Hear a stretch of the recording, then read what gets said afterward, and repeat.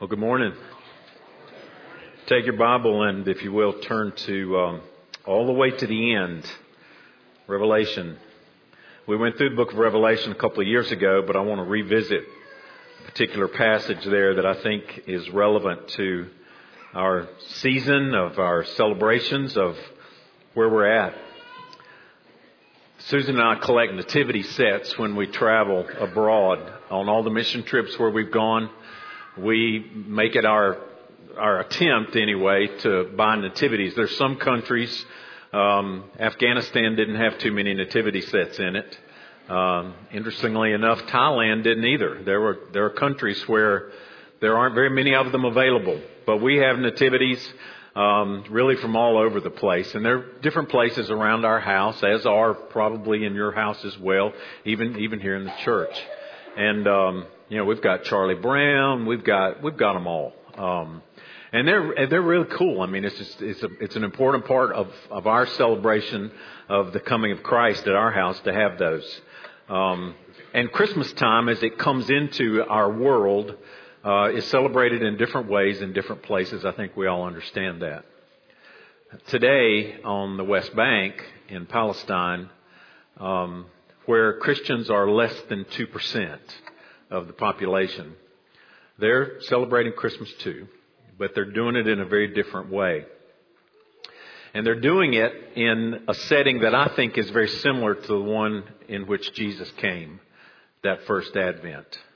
By that I mean, here at Christmas time, normally Bethlehem is full of people. And I mean millions of people coming to visit the city, pilgrims, many of them just tourists.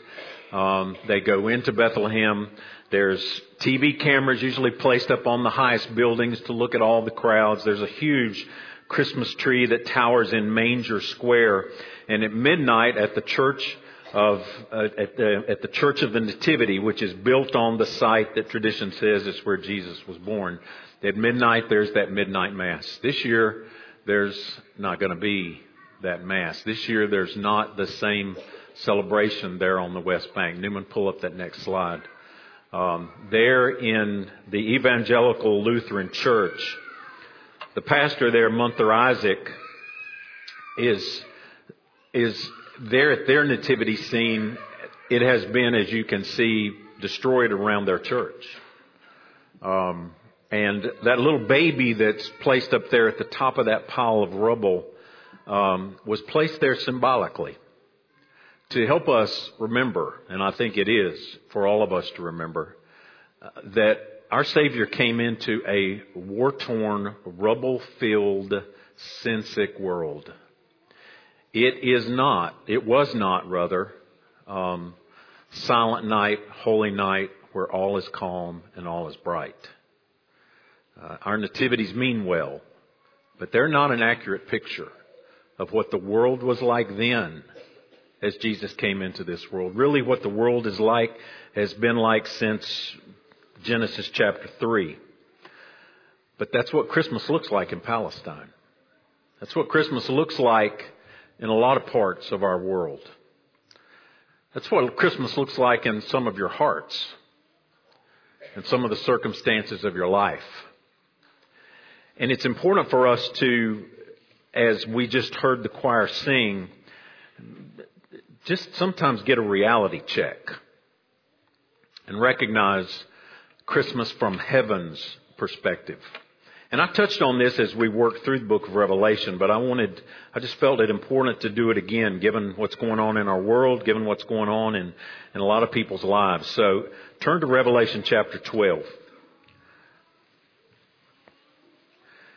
We don't normally look at this passage of Scripture as a nativity story, but Eugene Peterson says it is a nativity story all the same. And it is a violent one. It is a violent nativity. I'm not going to take the time to go back and reset the context. Revelation 1 through 11 is one portion of the book of Revelation, and in chapter 12 on finishes out and goes into detail to describe how and why what was seen in the first 11 chapters, how all that unfolded. One commentator has said that from Revelation 12 on to the end, it's about worship. Who will you worship? Who is on the throne of your heart? Who is it that is king of your life? And given this, let's just read there in chapter 12 a little bit of it. And a great sign appeared in heaven, a woman clothed with the sun, with the moon under her feet, and on her head a crown of 12 stars. And she was pregnant and was crying out in birth pains and the agony of giving birth. And another sign appeared in heaven. Behold, a great red dragon with 7 heads and 10 horns, and on its heads 7 diadems. His tail swept down a third of the stars of heaven and cast them to the earth. And the dragon stood before the woman who was about to give birth, so that when she bore her child, he might devour it. She gave birth to a male child, one who is to rule all the nations with a rod of iron. But her child was caught up to God and to his throne.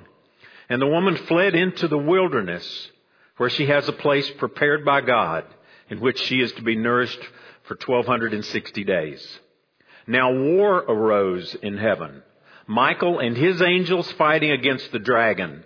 And the dragon and his angels fought back, but he was defeated, and there was no longer any place for them in heaven. And the great dragon was thrown down, that ancient serpent, who is called the devil and Satan, the deceiver of the whole world. He was thrown down to the earth, and his angels were thrown down with him. And I heard a loud voice in heaven saying, Now the salvation and the power and the kingdom of our God and the authority of his Christ have come. For the accuser of our brothers has been thrown down, who accuses them day and night before our God. And they have conquered him by the blood of the Lamb and by the word of their testimony, for they loved not their lives even unto death. Therefore rejoice, O heavens, and you who dwell in them. But woe to you, O earth and sea, for the devil has come down to you in great wrath, because he knows that his time is short.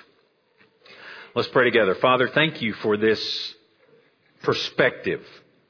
Thank you for opening up the veil. The word revelation, Lord, means to unveil and uncover. Thank you for uncovering for us a different perspective on the coming of Jesus. Lord, thank you for what this tells us. And I pray, Lord, that your Spirit would speak that into each of our hearts. And I pray that, Lord, in Christ's name. Amen. Some commentators have referred to what I just read as the apocalyptic Christmas story.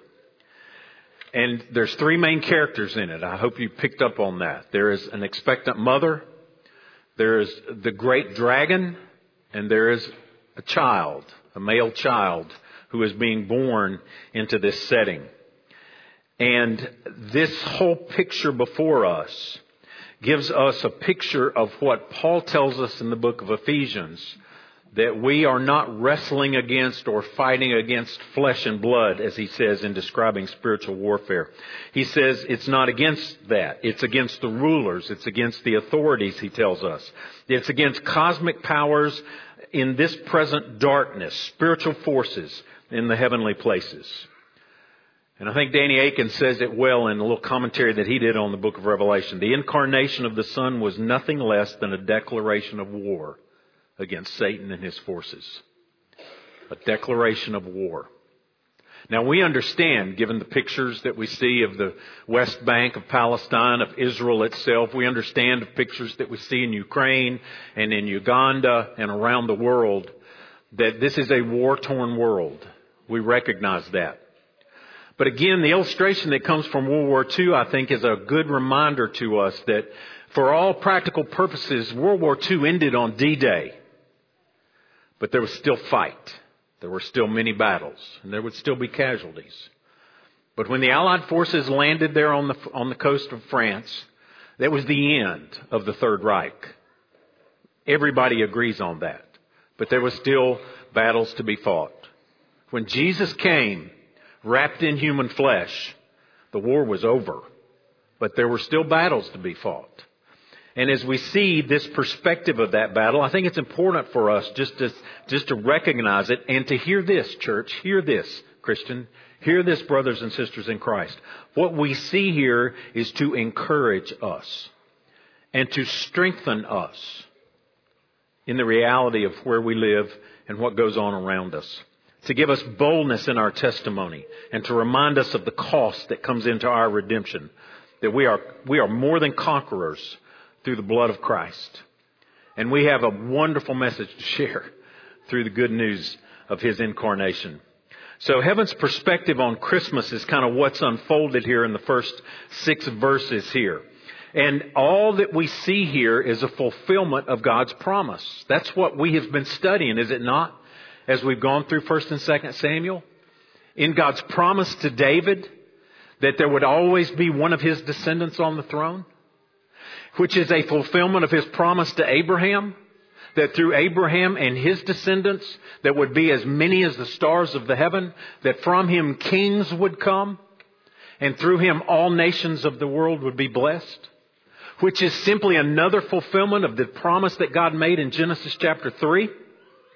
The promise that there would be enmity between the serpent and his offspring and between the offspring of Eve. Between that son of humanity. And there would always be enmity. But that one who would come through her eventually would crush the serpent's head. All of those promises are fulfilled in that Christ child that we celebrate as we come to this season. And so we see that. And these 3 characters, I'm not going to take the time. The woman who is clothed, it says, with the sun, with the moon at her feet, her head of 12 stars. That reminds us, I think, to go back to this dream that we saw in Genesis. This dream where Jacob had this, where his offspring were pictured in this dream that Joseph had. And this is a picture, the Catholics would say, of Mary. But it's much more than Mary. Certainly that's one aspect of it. But there's much more here in this picture of a woman than just Mary as the mother of Christ. It is a picture, I believe, as we taught through Revelation, of true Israel. Of Israel who was hungry and searching for the Messiah. And even of the church.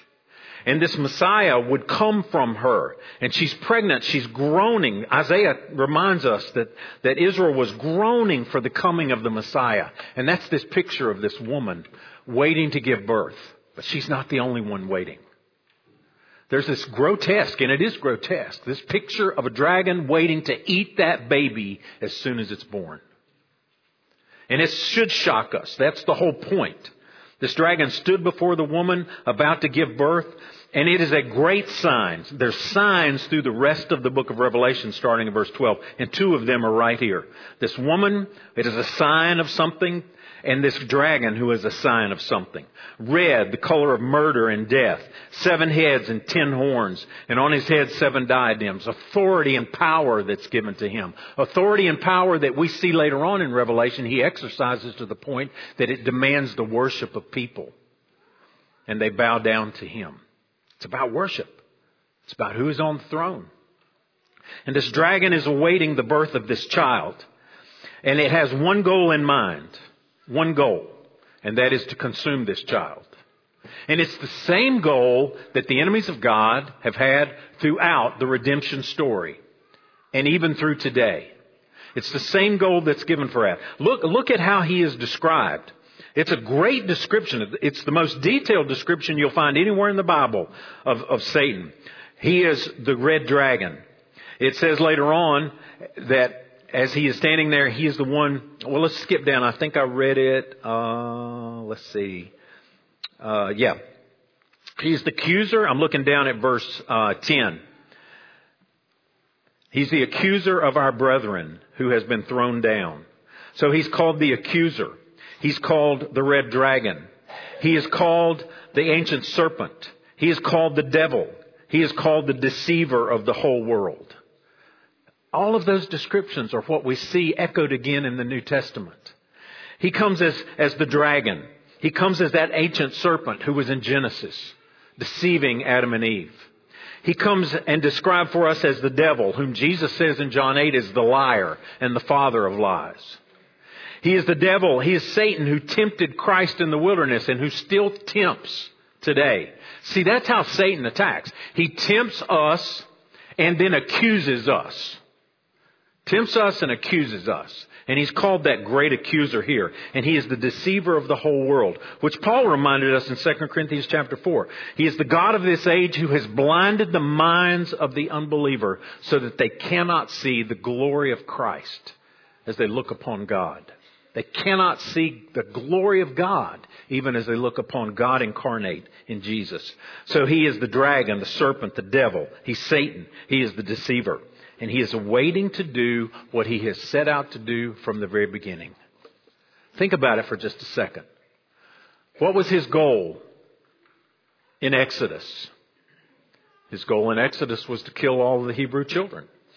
His goal in Exodus was to kill them, and there was one who survived. His goal in Genesis was that Cain would kill his brother. He's been a murderer from the very beginning. His goal was to have Saul kill David. That's always his goal. He moved Haman to plot genocide against the Jews in the book of Esther.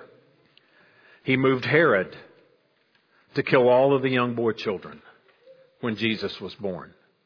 He tempted Jesus in the wilderness, trying to pull him away from the Father's plan. It's been his plan from the beginning. It's been his strategy from the beginning. We should not be in any way surprised at the wiles of the devil, it tells us. And here he is again, seeking to devour this child. He tried to do it when the enemies of Christ tried to stone Jesus and throw him over the cliff. He thought he had done it when they nailed Jesus to the cross. Surely this is it, he must have thought. But no. Amen. No. He can't do it because he has failed. And that's the picture of heaven's perspective of this battle that's gone on. And that authority, sweeping with his tail and pulling a third of the stars or a third of the angels down from heaven. There's all kinds of debate on when this, is this the one before history began? Is this that account that we read about in Isaiah and in Ezekiel where Satan rebelled against God and convinced a third of the angels to follow him? Is that it? Or is it at the incarnation itself when this is taking place? Or is it at some other time in the future, which we see in Revelation chapter 20? Now, my position was that it looked at the incarnation. It looks at when Jesus came and declared war. That was kind of where I took it when we went through the book of Revelation. It really doesn't matter. The end is the same. The end is the same. And what is that end? Well, he is cast down 5 times in 6 verses. Thrown down. I love that. In fact, I think I used a WWE illustration now that I think about it when we were back in the book of Revelation. That this is just God's throwdown. All right? I mean, it is meant to be that. And he is thrown down, it tells us, over and over and over again. The gospel tells us, this is the news of the gospel. The gospel tells us that Satan is defeated through Jesus. He is defeated through the incarnation, through the cross, through the resurrection, and he is driven out of heaven and has been cast down to the earth. This picture of being cast down ultimately even to Sheol. And that's the picture. That's the good news, church. That's the good news of Christmas. Although it's not what we see or hear so often. I love what Tim Chester said about this. The reason Satan can no longer accuse is because God's people are now righteous through the death and resurrection of Jesus. Satan is defeated through the cross. The verdict has been given in the court of heaven. The prosecution case is rejected and the prosecution counsel is silenced. Only the defense counsel remains, Jesus our advocate. The defendant is declared not guilty. There is no condemnation. And the archangel Michael is simply the bailiff carrying out the eviction that the judge has ordered. That's the picture that we see in Revelation chapter 12. The accuser cannot accuse anymore because he is cast down, because he is defeated. Now there is a war going on. You see that, right? From verse 7 on, a war arose in heaven. And again, I think in some sense this is a timeless war. But this is time capsulated in regard to the incarnation.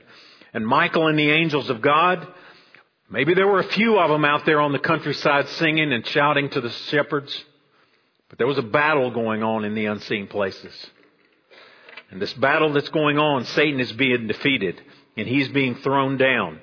And here is the proclamation. The proclamation that echoed all through heaven. Peace on earth and goodwill to men upon whom his favor rests is what we heard this side.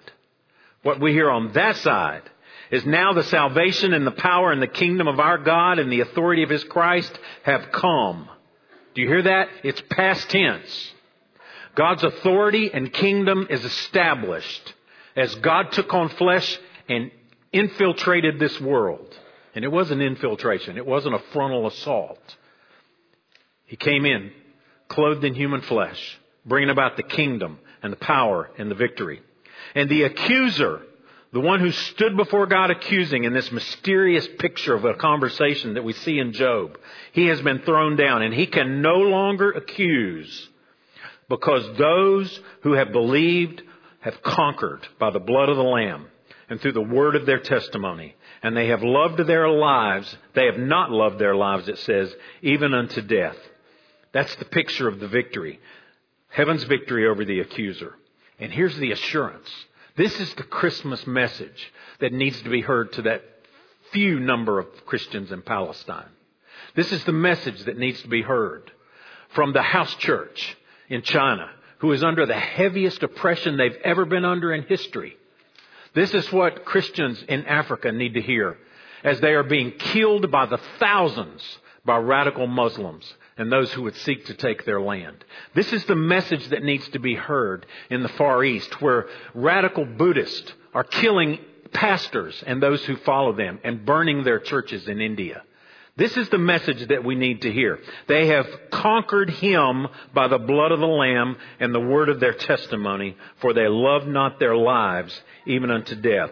This is the central message in chapter 11 of Revelation. And it is the central message of the gospel. That in this crazy way of coming into the world, a baby, into the nastiest of situations.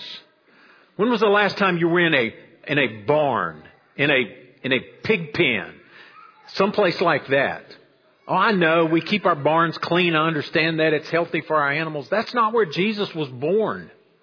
That's not the setting where the Son of God left his glory and came into this world. He came into a sin-sick, rubble-filled, power-hungry world. And he came announcing good tidings of great joy, who will be to all who would believe. Satan's accusations are silenced. And those who would be accused, those who would feel the guilt, can be free from that through Christ, through the promise that Jesus gives us. That's the message. That's what Martin Luther sung, right? Though this world with devils filled should threaten to undo us, we will not fear, for God has willed his truth to triumph through us. The prince of darkness grim, we tremble not for him. His rage we can endure, for lo, his doom is sure. One little word will fail him. That is the Word that became flesh and dwelt among us. That is the Word that became flesh and dwelt among us, bringing the light, as Dallas and Maria shared with us earlier. That is the Word who became flesh and dwelt among us so that we could see God's grace and truth lived out before us in Christ. That's the picture that we have here. You know, JT shared you a minute ago this story of Henry Wadsworth Longfellow, and I heard the bells on Christmas Day. It's cool because as I was preparing this message, I didn't know what the choir was going to sing, and I didn't know what he was going to say. We just talked about it a few minutes ago before we came in here this morning. Because I'd already reread the story of that Christmas carol that we sing, and it was in the middle of the Civil War that Henry Wadsworth Longfellow's oldest son snuck away to join the Union Army. His dad didn't know he was leaving. He didn't know he was going to join the Army. And while he was in the Army, he got sick with what's called camp fever. It was probably typhoid, and he almost died from that. And he came home and recovered there for months, and then went back to the battle. And there he was wounded. In fact, the telegram that Henry Wadsworth Longfellow got was that his son had been severely wounded, shot through the face is what the telegram said, but he wasn't. He was shot through one shoulder, it exited out the other, and it missed his spinal column by less than an inch, the doctor said. Longfellow had just buried his wife, as J.T. shared. She was trying to clean her youngest daughter's quilt, and her gown draped over a candle that was lit, and it set her on fire. And Wordsworth put her fire out trying to save her life and burned his face so bad that all of the pictures we see of him now have a beard. He never again went without a beard because of the burn scars on his face from trying to save his wife's life. But he didn't. That's the context. That's the war that was raging in his heart and in his soul. As he sat at his desk, it says, on December the 25th, and he was listening to the bells ringing at the chapel there. And this 57-year-old widowed father of 6 wrote that poem that we sing. The choir didn't sing all of the verses. You're familiar with them. I heard the bells on Christmas Day, their old familiar carols play. And wild and sweet the words repeat, of peace on earth, goodwill to men. And I thought how, as the day had come, the belfries of all Christendom had rolled along the unbroken song of peace on earth, goodwill to men. Till ringing and singing on its way, the world revolved from night to day, a voice, a chime, a chant sublime of peace on earth, goodwill to men. And then from each black accursed mouth the cannon thundered in the south, with the sound of peace on earth, goodwill to men. It was as if an earthquake rent the hearthstones of a continent and made forlorn the households born of peace on earth and goodwill to men. That next verse says, in despair I bowed my head. There is no peace on earth, I said. For hate is strong and mocks the song of peace on earth, goodwill to men. And then pealed the bells more loud and deep. God is not dead, nor does he sleep. The wrong shall fail, the right prevail, with peace on earth, goodwill to men. That's what Revelation 11 teaches us. That's not the picture we'll necessarily see in our nativities. But when we see a baby depicting the Christ child laying on top of a pile of rubble in a Palestinian Christian church, it's a good reminder of the world that our Jesus came into. And he came into knowing it was a stinking mess. And he came into it to demonstrate that love of God. That love that God so loved broken sinners like us that he gave his Son, that whoever would believe in him would not perish, would not be overcome by the rubble, would not be buried underneath it, but would have life and have it eternal. The Son came that we might have life and have it abundantly. The dragon comes to steal and kill and destroy, but he is cast down. Amen? He is cast down. That's the good news that we have to share. Let's pray together. Father, we thank you for a heavenly perspective on the reality of the world that we live in. Lord, we didn't finish out the story, but we know that the King of Kings and the Lord of Lords is going to come back and return in a mighty, majestic way. And this dragon will be cast down and put down eternally. And that those who are clothed in the blood of the Lamb, those who are clothed in your righteousness, Lord, will stand with you and reign forever. And we thank you for that. Thank you that death does not have the last word for those who have trusted in the one who defeated death. Thank you that the accuser's words mean nothing when they come toward those who have been forgiven by Christ and are resting in his righteousness. Lord, thank you that your hope undergirds and anchors our soul in an empty tomb and a resurrected Lord who's going to return someday. And Father, I thank you for that. Lord, forgive us for our pride.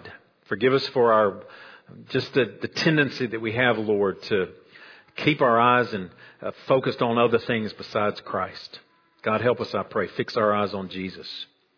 Yes, Lord, you came as a baby. Next time it'll be different. And we thank you that you are our King reigning in now. And so help us to worship you with how we live, how we work, and what we say and in all that we do, because you are worthy of that. Worthy is the Lamb who was slain. And we pray that you'll help us through the power of your Spirit, give you all power and glory and honor and dominion. It is yours. Help us confess that with our lives and with our words. And we pray that in Christ's name. Amen.